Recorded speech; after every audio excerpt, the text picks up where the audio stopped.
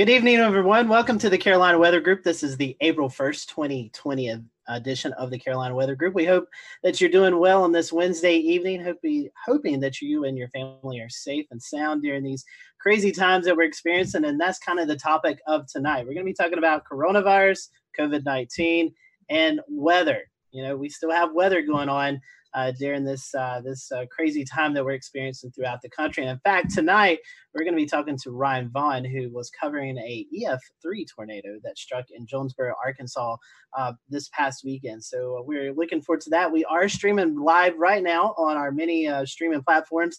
So if you'd like to interact with us tonight during the conversation, just drop a comment in the Facebook Live or the Twitch or Periscope link, and we will monitor those throughout the show. And James, I'm going to toss it off to you because you have been working from home for the past couple of weeks, and we're starting to see more and more people work from home. And so I know it's been a crazy time for you and everyone involved in TV media.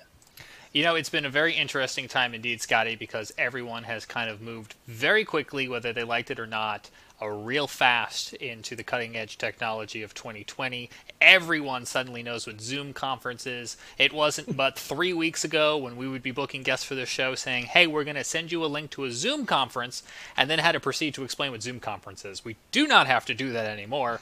With so many folks using Zoom conference or similar products. So we're going to be talking to Ryan here in just a moment about his experience this weekend with him and his team covering a very severe and significant incident in Jonesboro, Arkansas. We also have Brad Panovich on with us tonight from WCNC Charlotte, who is very comfortable in his home studio. You've seen his weather video blogs many a times, and now that is his TV space as well, too.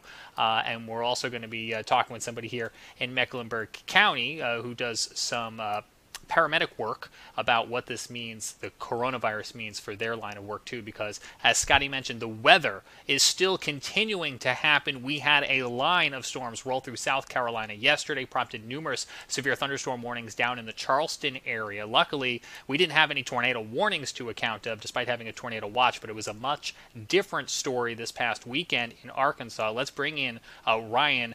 You were actually working from home, and you had your other meteorologist back in the station. Just bring everybody up to speed if they're not familiar with what took place this past weekend. Okay, so typically in a severe weather situation, we would all be in the studio. We were going into this, we were low wind severe weather threat.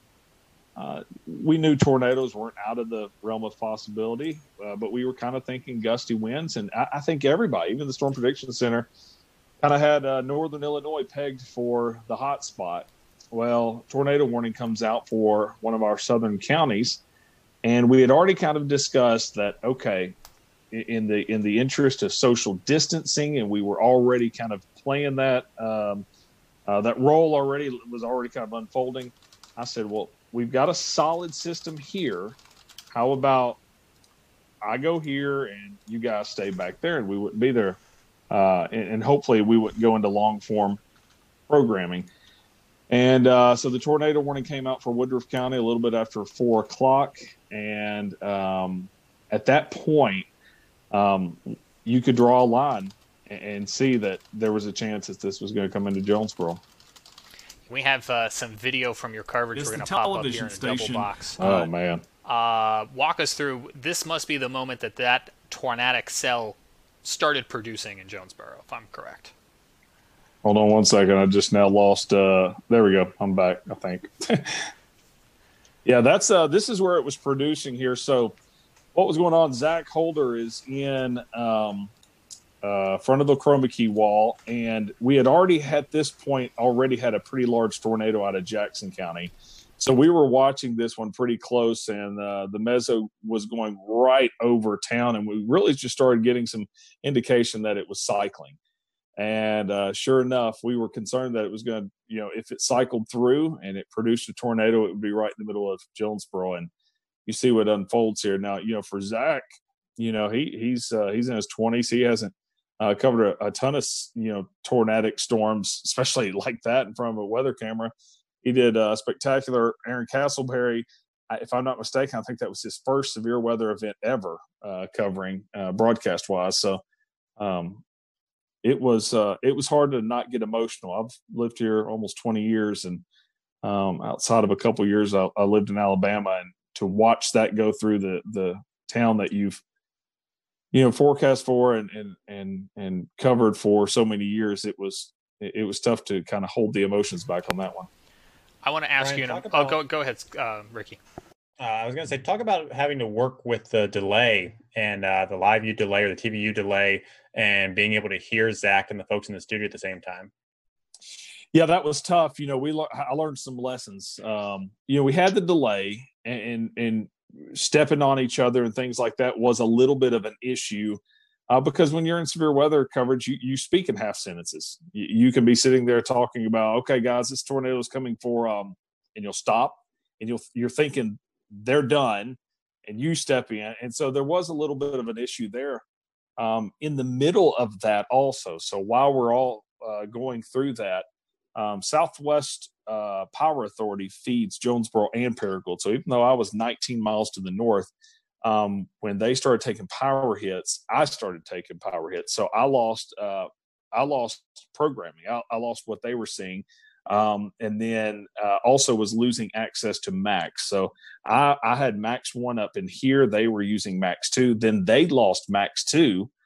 So they needed access to Max 1. So after I lost programming, after I lost ability to have Max, and they needed it anyways, that is when I grabbed my phone, grabbed my laptop, and that's when I went out chasing, if you saw the coverage afterwards. Ryan, previous to this weekend, had you ever done live TV from home? Oh, live television yet from home? Yes, that past Thursday we had done all shows. We were kind of dabbling. We're going, okay, do we want to do this completely from home? Do we not?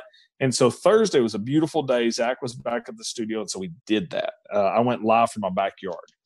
And it went great. Everything went great. And so that's kind of where we were going into this, going, okay, this could work. I will say there was another time about 2 years ago, we had a just random tornado warning. No watch. I'm not even sure if we were in an outlook.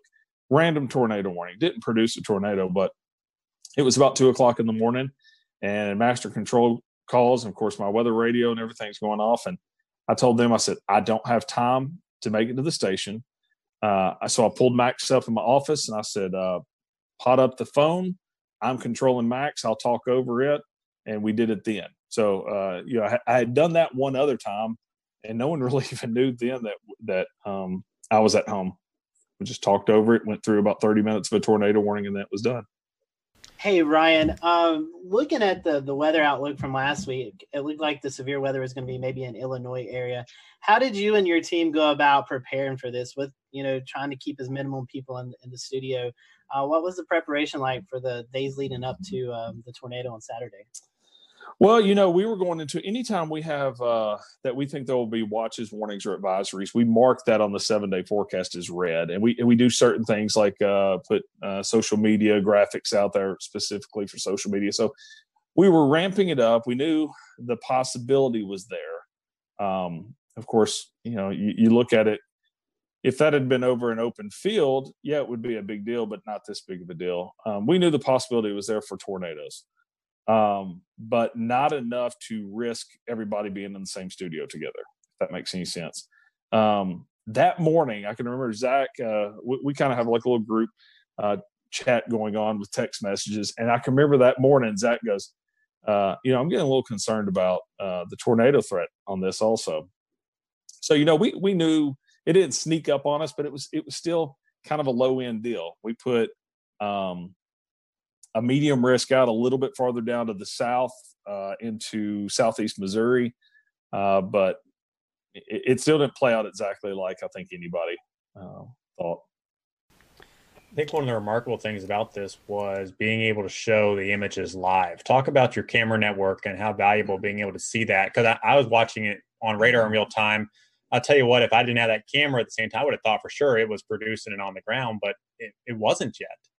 No, it wasn't. I kind of thought that also when we we have 8 cameras.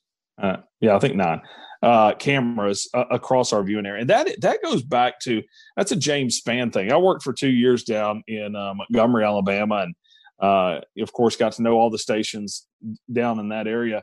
And, James was really big on cameras back then. And it did just make sense. It's like, man, if you can get eyeballs in every single county, especially when you live in as flat of an area as we are in, it's going to be really hard for a tornado to sneak by us.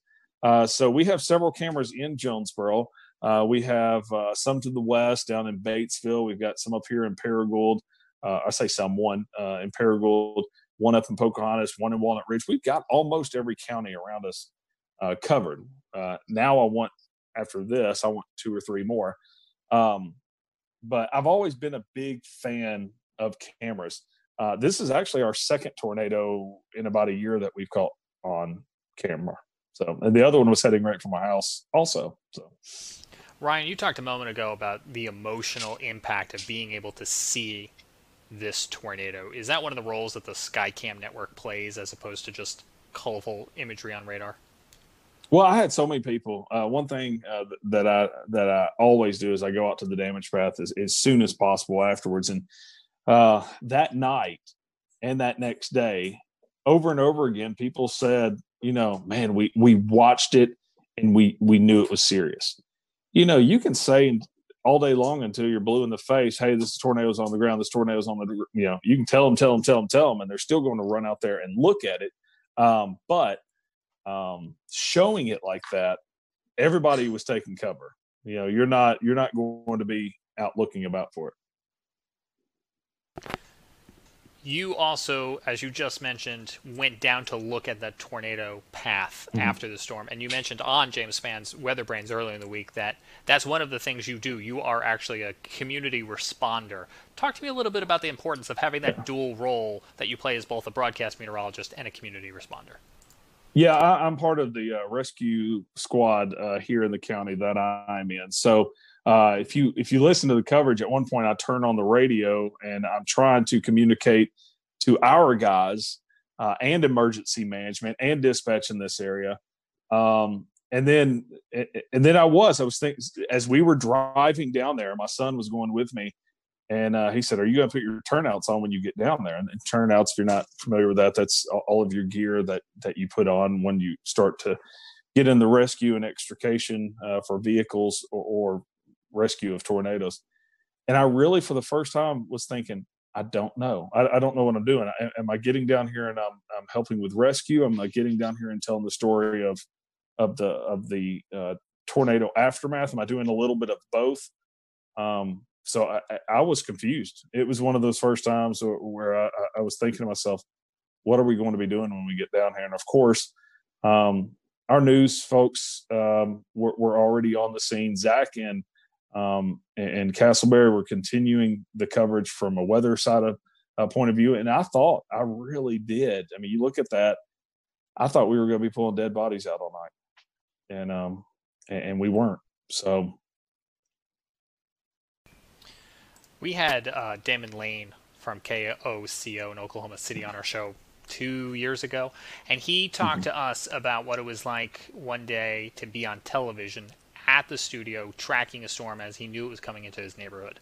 What was it like to be home with your family within earshot and having a tornado in your community while also trying to be a broadcast of it?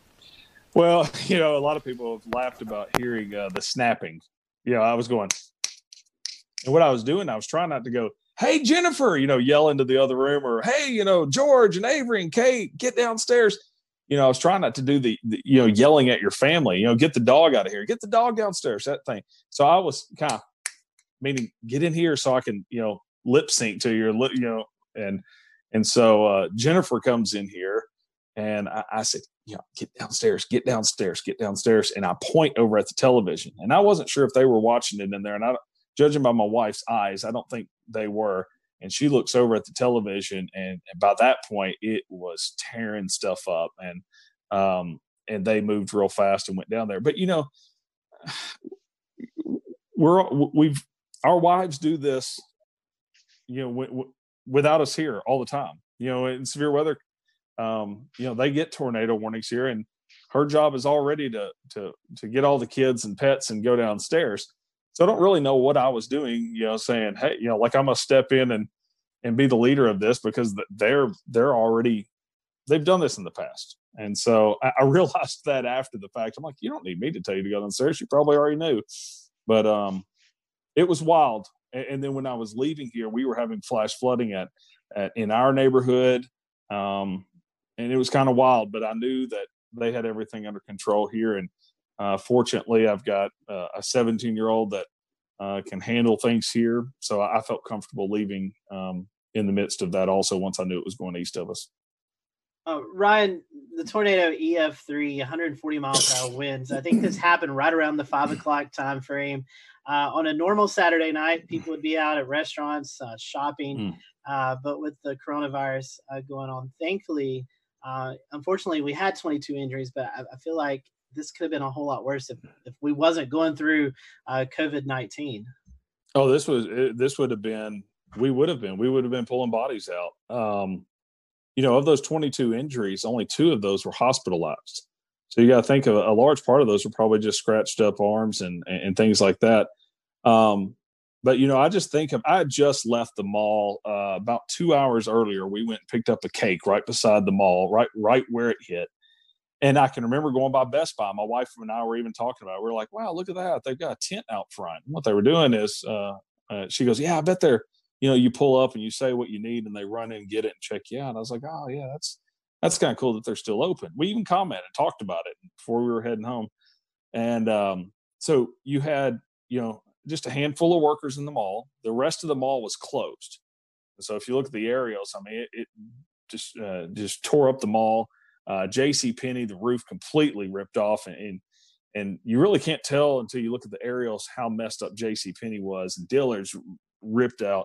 A Saturday at 5 o'clock, all those places would have been busy. You think of Cheddar's. I think that's a national chain that you guys may know about. But Cheddar's is a restaurant that would have been completely packed with probably about an hour wait with people sitting all around it on a normal Saturday at 5 o'clock. Instead, they had a couple of workers that were cooking to-go orders.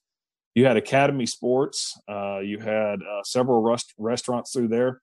And it also went through, and I'm going to check the numbers on this, but I'd venture to say the busiest intersection in Jonesboro, Arkansas, if not the top 3. I mean, definitely. So you just had an extremely populated area that if this had hit on a normal Saturday night where people aren't staying inside, it would have been very bad.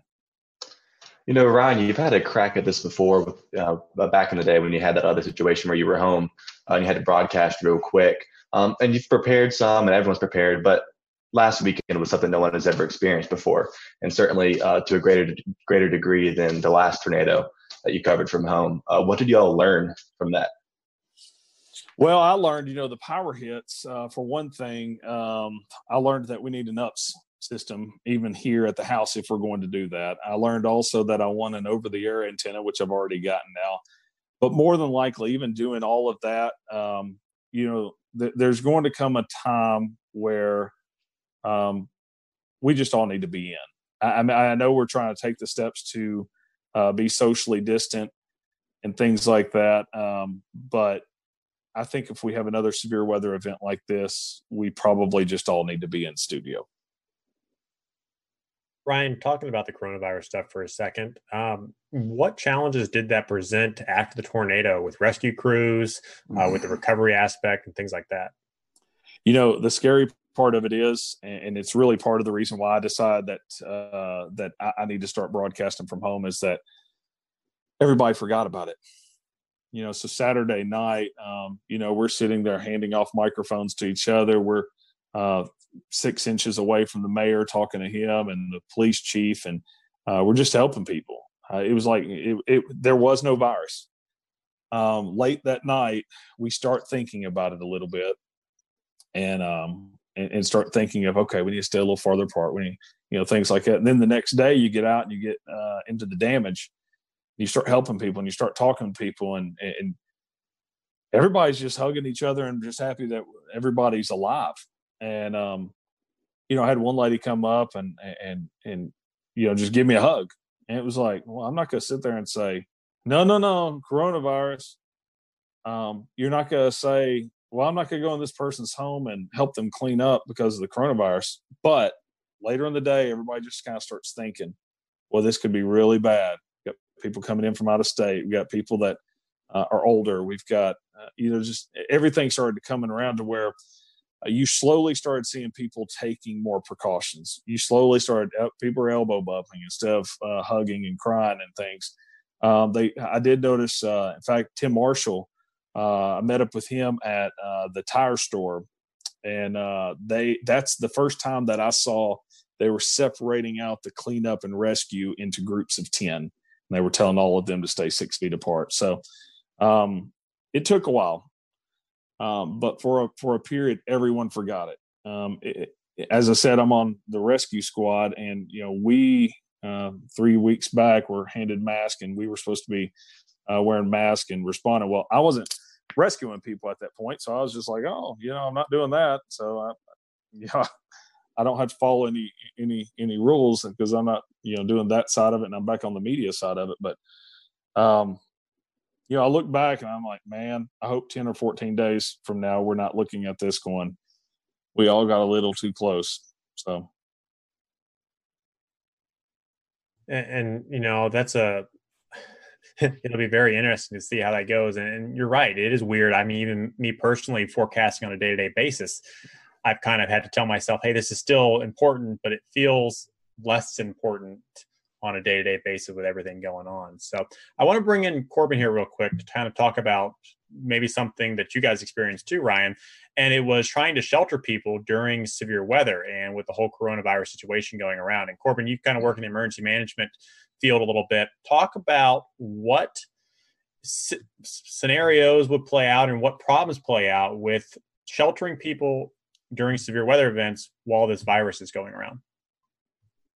So obviously that's one of the things that we really want to look into.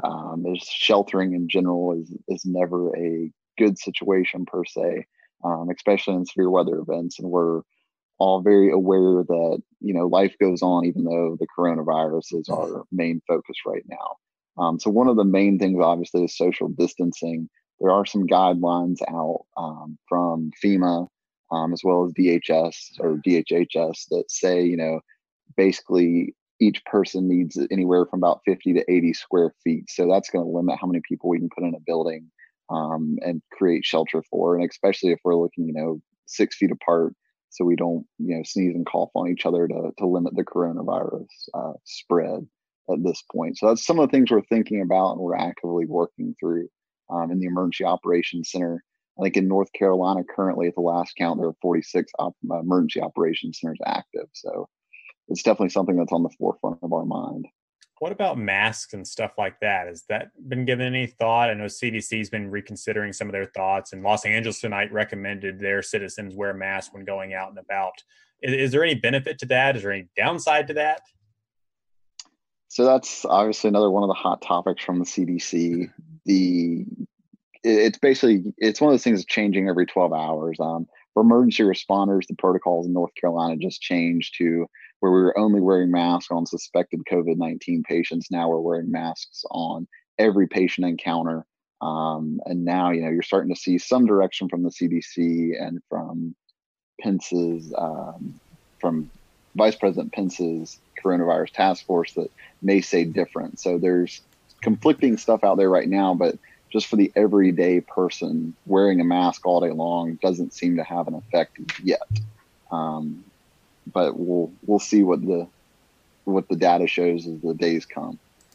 Corbin, we learned today that a paramedic with Medic tested positive for coronavirus. You mentioned a minute ago that more people might be wearing masks as they go out and tend to emergency responses. Did that decision to have everyone wearing masks as they're responding to calls come as a result of that positive coronavirus case, or more in line with the CDC updated guidelines? So just to clarify one thing, I'm a paramedic relief supervisor in Cabarrus County, but I did see the news about Medic's case in Mecklenburg County as well. And that was actually put out yesterday by the North Carolina Office of OEMS prior to, I'm assuming, that case testing positive. But you got to remember, so an N95 is to protect the provider. A surgical mask also protects the provider, but it's better to kind of put on the patient because it's going to prevent them from spreading their germs, just like a surgeon in surgery. Patty, I think you had something. Yeah, I was wanting to ask Corbin. I'll ask you and Ryan both. Ryan, you live in Tornado Alley per se, the Arkansas area, kind of prone to tornadoes, especially this time of the year. As the CDC and as we hear about the doctors, they're talking about we're going to continue to kind of see that spike happen over the next 2, 3, 4 weeks. Do you think this will become more of a concern, Ryan, when you're talking to your folks? I know. I'm not sure about your particular area, but I know places like Kansas and Oklahoma, they have these public storm shelters. How do you think I don't want to say you guys have fear of tornadoes because you're more used to them than we are here in the Carolinas, but how do you think preparing for severe weather days as well as dealing with the coronavirus, how do you think like the psyche is going to play on people out in your area, Ryan? That's a great question because we have had some of the public shelters closed. And because a lot of them are, some of them are in basements of hospitals and stuff. And you say we're used to them. Saturday night has scared a lot of people. And the storm anxiety is going to be really, really high. And I don't really know how that's going to go. As far as public shelters, even some that are open, it'll be interesting to see. Or even, there's a lot of places where, like our house, we have a basement here. Not everyone around us has basements. So we've always just, hey, come on over, take shelter. Will we all continue to do that?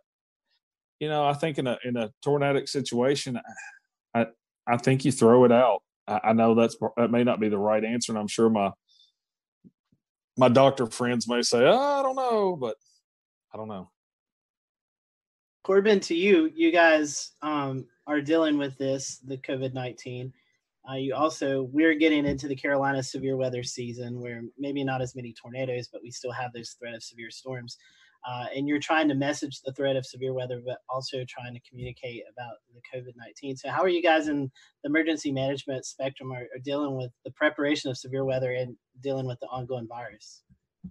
So one of the things we have set up in Mecklenburg County, the Emergency Operations Center there, is we have a decision support services line set up with the National Weather Service, which we set up in all of our special events and things like that. We do have the ability to have the National Weather Service in the EOC with us, just a phone call away, a request away. But it's something that our Joint Information Center that deals with all the public information is looking at as well as we progress into our summer season, our storm season per se. We're going to start messaging, obviously, coronavirus, COVID-19, but also our severe weather messages as well. Before the coronavirus hit, we did participate in the nationwide tornado drill day at fire headquarters and everything like that. So we're still trying to do our normal stuff as well as focus on COVID.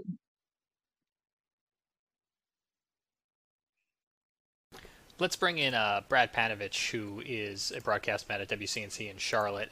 Brad, if you were to go to air tomorrow for a tornadic situation, do you have something in mind that you would tell people in the event they either needed to leave a manufactured home to go to a sturdy shelter, or even afterwards if their homes were damaged?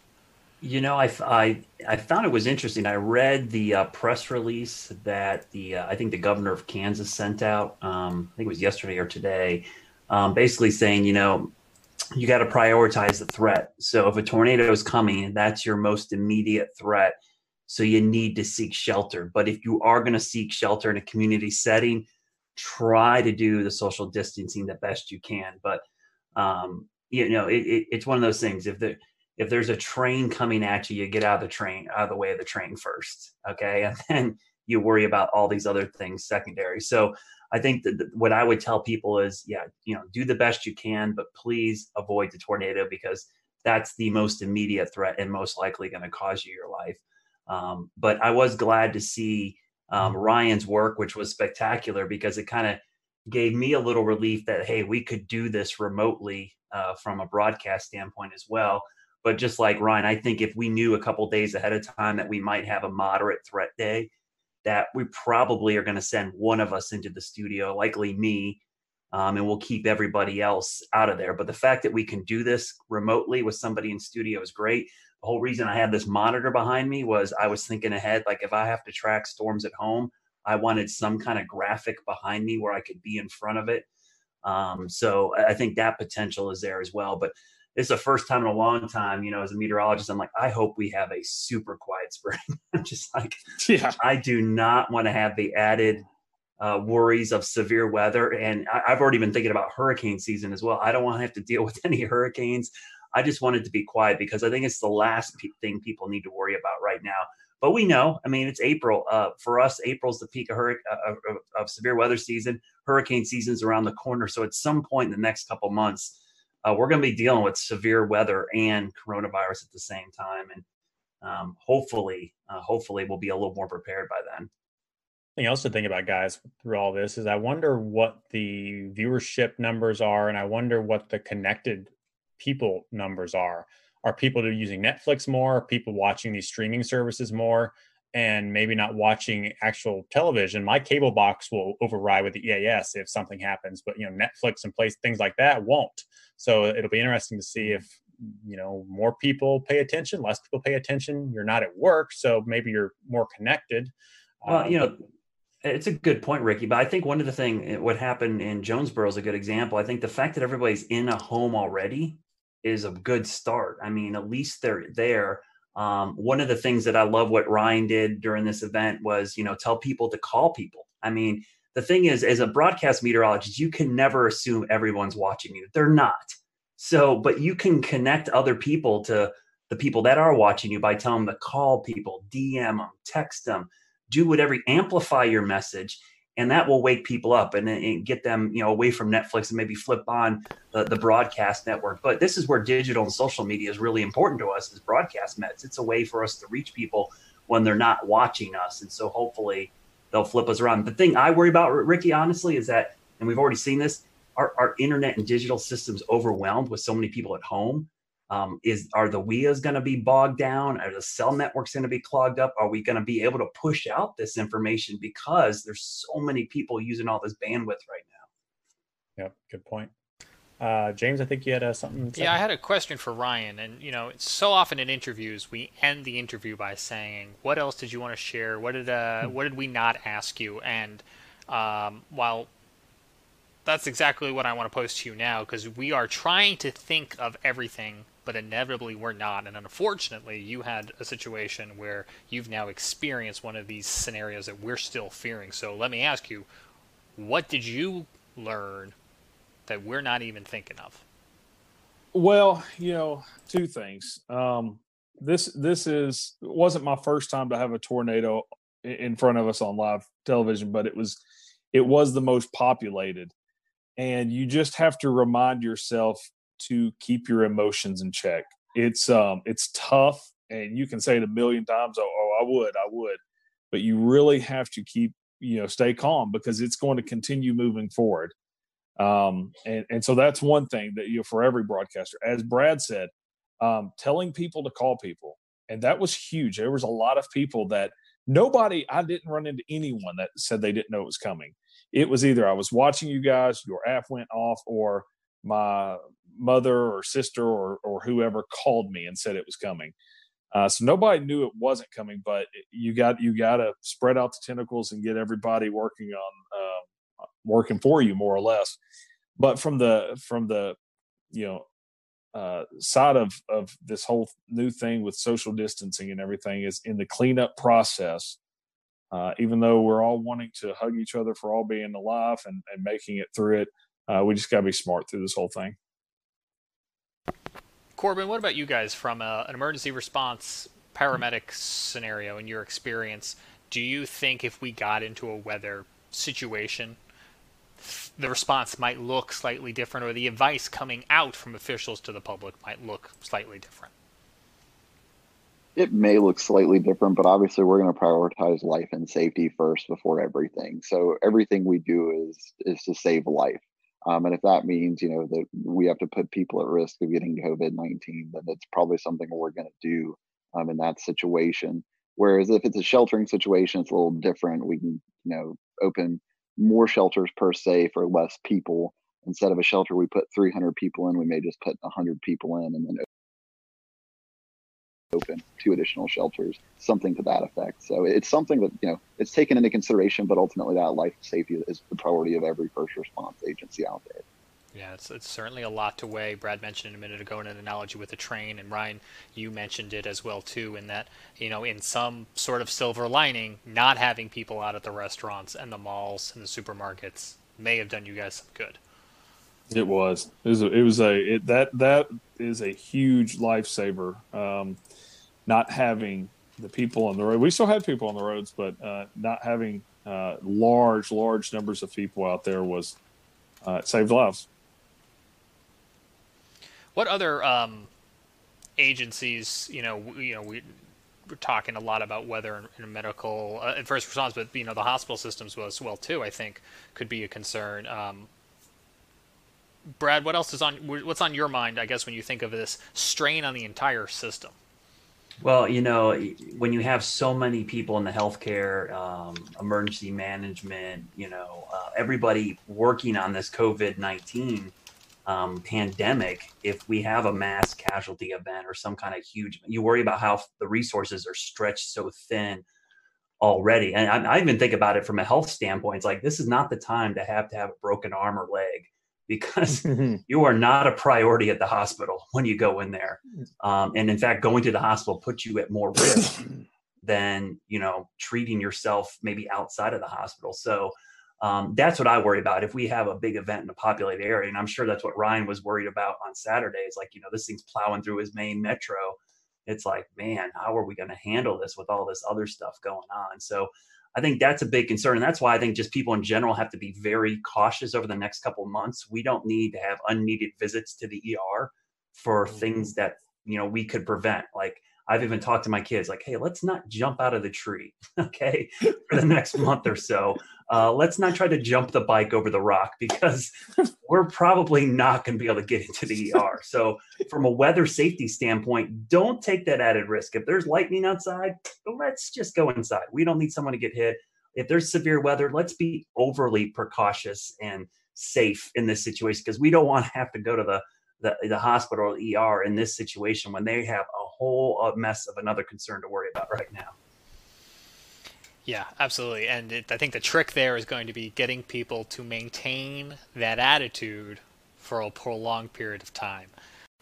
Scotty read an interesting article today, and I'm going to go to him in a second to summarize talking about weather data and observation. And I feel like now is a good time to bring it in, because we're talking about the strain on the response system, but also the strain on that data system. Going back to what Brad was talking about could the systems be overwhelmed, the emergency alert systems, or even the data observations?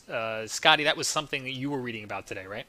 Yeah, so the World Meteorological Organization, the WMO, came out with an article today talking about COVID-19 and how it could affect some of our weather modeling, weather forecasting. I can maybe toss this to Brad here in a little bit, and Ryan, maybe they can tell you a little bit more than I can. But basically, there's all kinds of observations. We run satellite radars. If you're familiar with the Carolinas, it seems like one of our radars is always down. And so it takes people to go out and fix those. And with the strain and the social distancing, the folks may not be there to get that. There's also another concern with the airplanes that are taking off, just everyday flights. A lot of these airplane companies have weather observations on them. They send temperature, humidity levels, wind speed, wind direction, and all that's kind of fed into our systems and kind of help us with our weather modeling and our weather forecasting. So with the less flights that are going out right now, with people not traveling from COVID-19, and just the strain on the staff to get out and fix these instruments that we use every day in the weather community, we could start to see some concerns with that as we get longer and longer into this COVID-19. Brad, I know you love to talk about weather models and how we get all that data in. I know you've actually done some weather school talks about that, which we'll talk about in just a little bit. But can you kind of tell the public a little bit about how we could start to see more inaccurate weather data as we get through this process? Yeah, so I actually posted some graphs the other day. This is called what we refer to as AMDARB data. It's basically aircraft data. And I'm going to try to share my screen here. I don't know if this is going to work, but we'll try to do this. You guys can see my screen. Oh, maybe it's not going to share. I'm going to share it here, hopefully. Not yet. Otherwise, is it something you tweeted? I could double box? No, it's let me see if I can bring it up. It won't let me share it.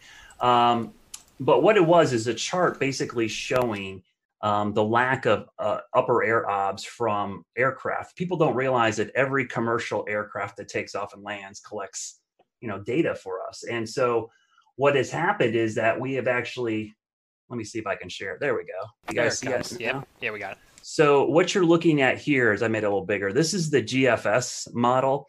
And that red line is the drop in observations from aircraft going into the GFS model. You can see pre-COVID, which is earlier in the month, we were getting about 15 to 18,000 observations into the 12Z GFS. As of this morning's GFS, that is down to like 2,000. I mean, that is just a tremendous drop. And the best way I can explain this to people that have seen hurricane coverage, you may have seen me talk about how we often like to get the plane out in the system so that we can get better data for the models. Well, this is what these planes are doing. When we have that lack of upper air data, some of the accuracy and the guidance can drop by 20% or so. And it's just not the US, that's just US data. That doesn't include European data, Asian data. I mean, and that article you're referring to, Scotty, all those aircraft, I was amazed how much some of the European airlines added to this. It was crazy, the drop in upper air observation. So this is going to be a real task that we're going to have to watch and see how much this impacts severe weather. Day-to-day weather, it might not have an immediate impact on us, but I think for high impact events like severe weather outbreaks, tornadoes, flooding, this might have a pretty significant impact, because the difference between something being 20% more intense or less intense is pretty significant in the weather world. Brad, do you think it would impact high-res models more, or models like the global forecast system? It seems like it'd be more the global forecast, because the upper air data is really key for, big, long wave troughs and ridges. You're looking at long wave pattern. I think the CAMS models are going to do fine. Thank goodness we have the GOES 16 and 17 sounder data, and now we have the polar orbiting data. The only problem is you need clear skies for good sounding data from the polar orbiters. But that sounding data, back after 9/11, we saw a similar drop in this aircraft data, but we didn't have the satellite data that we have now. So I think the satellite data is actually offsetting some of the issues, but this is going to be a much longer period of time that we'll start missing this data. It's only been, about 2 weeks now. I think we start getting 3-4 weeks, and now the long wave pattern across the whole globe will be totally impacted by this lack of upper air data. Well, you've been teaching us some stuff now, and I think, James, part 3 of our episode tonight was about teaching folks about weather. Do we want to transition over to that? Sure thing. Real fast, let me ask Ryan one last question, and then we'll certainly go to that, and I appreciate the transition. Did you guys, Ryan, have any issue with observations during or in the aftermath of your storms with everything going on coronavirus related? You talking about from weather observations? Yeah, Jonesboro Airport took a direct hit, and there's going to be some interesting things come out of that, because KJBR did take a direct hit, and you can go back and look at the data and see the winds backing as it was coming in. And the interesting thing is, it looks like power was knocked out, and it looks like the altimeter was knocked out, but was in kind of a separate area from the actual ASOS. So we probably, like you said, with the weather service being stretched thin and social distancing and stuff, we probably won't have observations from Jonesboro for quite a while. That's interesting, and I think that's going to play into this bigger picture as we're just trying to use whatever we've got available, and everyone's trying to do their best and safely to restore all of this. As Ricky mentioned, I know Brad Panovich here at WCNC has started to do some at-home weather classes. Brad, how did this come about? Why is it an important thing with so many kids at home that you guys saw a void to fill? Well, yeah, Ryan could speak to this as well. We do a ton of school talks throughout the year. I think last year I added up, and I thought I did a lot last year. I did 76 last year. I know some folks, like our good friend Ed Piotrowski down in Myrtle Beach, I think he does like 200 a year. I mean, it's a crazy amount.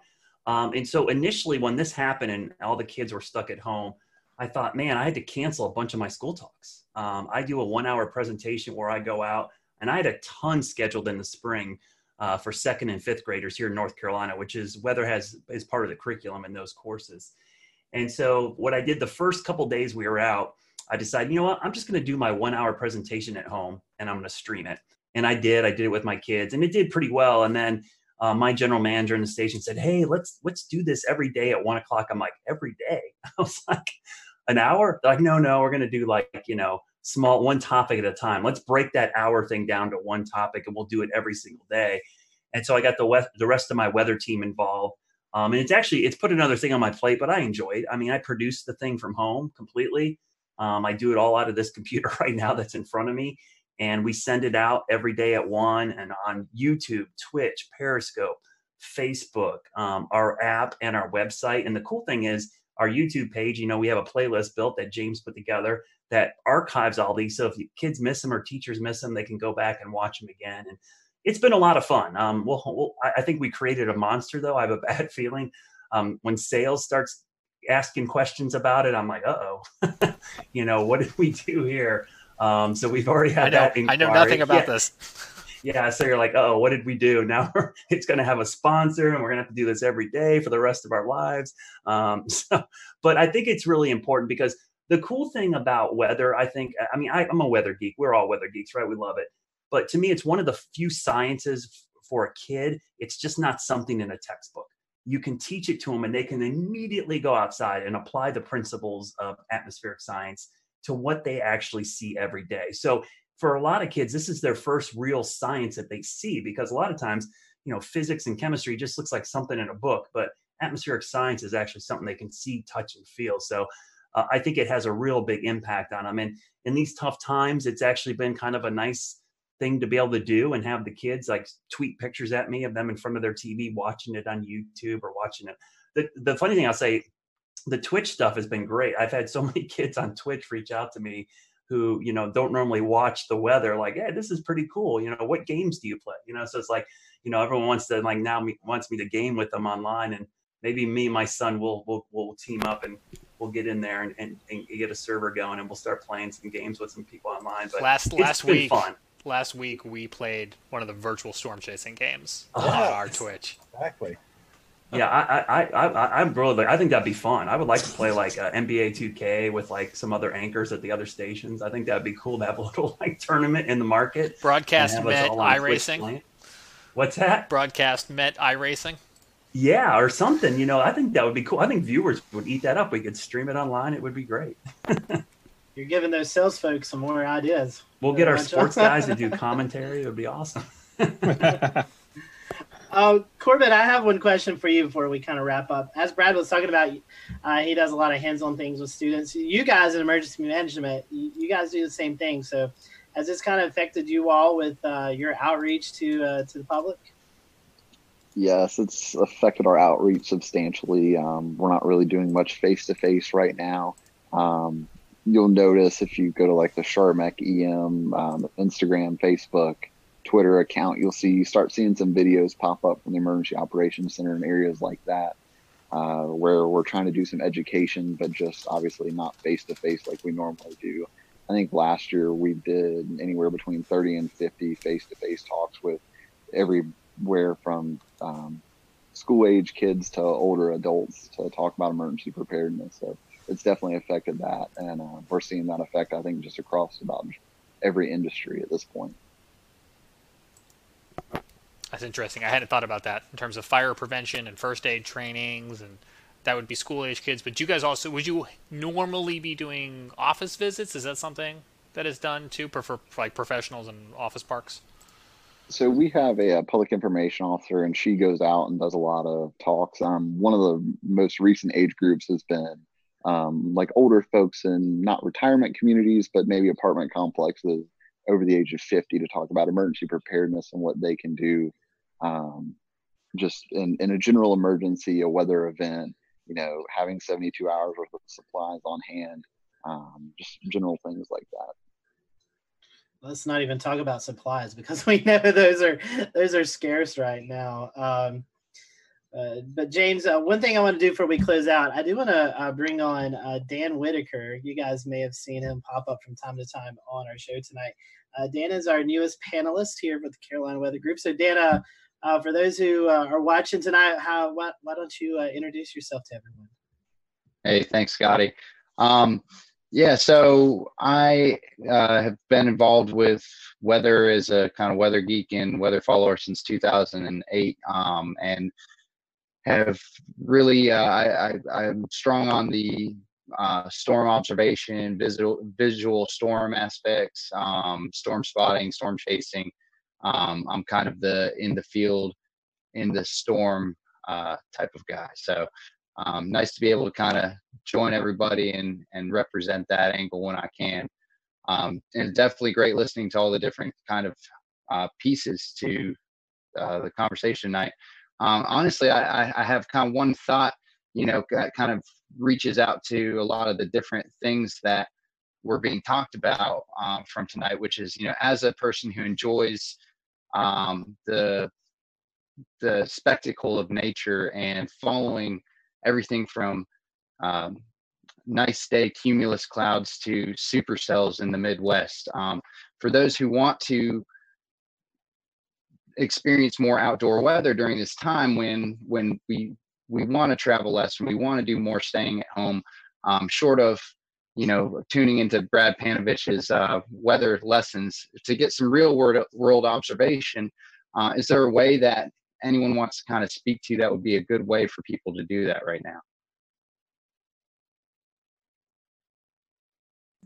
Definitely so, Dan. And we are happy to have you on the team and can't wait. Well, maybe we can't wait till hurricane season, but we can't wait to see your footage out there. Evan, I wanted to bring you. I know you had something you want to mention, but you also did a little chasing of yourself today, but not storm chasing. Yeah, I do my little cheesy snow chasing. It's really not nearly as complex as the stuff that Dan does. But as long as you drive high enough up on a mountain, you'll eventually run into snow. So I went up to Craggy Gardens today. Parkway was closed at about 4,900 feet, but I ended up running the rest of the way up to Craggy Pinnacle at 5,900. And it was beautiful, about 3 inches of snow up there, real windy. I'll share a picture since I can see James yearning and trying to share a webcam. I was trying. Yeah, so then that's what it looked like up on Craggy, right near the Craggy Pinnacle Tunnel. It was real pretty. But you're right, Scotty. The one other thing I wanted to mention tonight before we close is that we've talked about a lot of the challenges that have been presented to us over the last couple of weeks as we suddenly get thrown into this new coronavirus situation. But there are some opportunities and some good things. If Melissa Griffin were here from the South Carolina Climate Office, she would be talking about CoCoRaHS. I know we just finished up March Madness, but this is an excellent opportunity for people to be joining CoCoRaHS and submitting precipitation reports every day because everyone's got to stay at home, right? So why not get up at 8 a.m. for work or school and check the rain gauge? So she would want us to mention that. And just because it's not March doesn't mean we can't do it. But go join CoCoRaHS. We'll tweet out a link later tonight. That sounds good. That's a great point, Evan. We definitely, I think I read a tweet, North Carolina second in CoCoRaHS reporters, so that's pretty cool. And I know South Carolina is up there as well, so the Carolinas representing really well. So anybody have anything else before we kind of close up shop tonight? All right, so I appreciate you guys watching tonight. We hope that you stay safe out there. Continue to practice those best practices of social distancing and kind of just staying inside. Eventually, hopefully sooner rather than later, we'll get back to normalcy and be able to enjoy what we've not been able to enjoy for the last 3 weeks. So we're thinking about everyone. We hope that you stay safe out there. We appreciate you watching the Carolina Weather Group tonight. Be sure to follow Ryan and his folks if you're ever out in the Arkansas area. Ryan, once again, great coverage Thank you. this weekend for you and your team out there.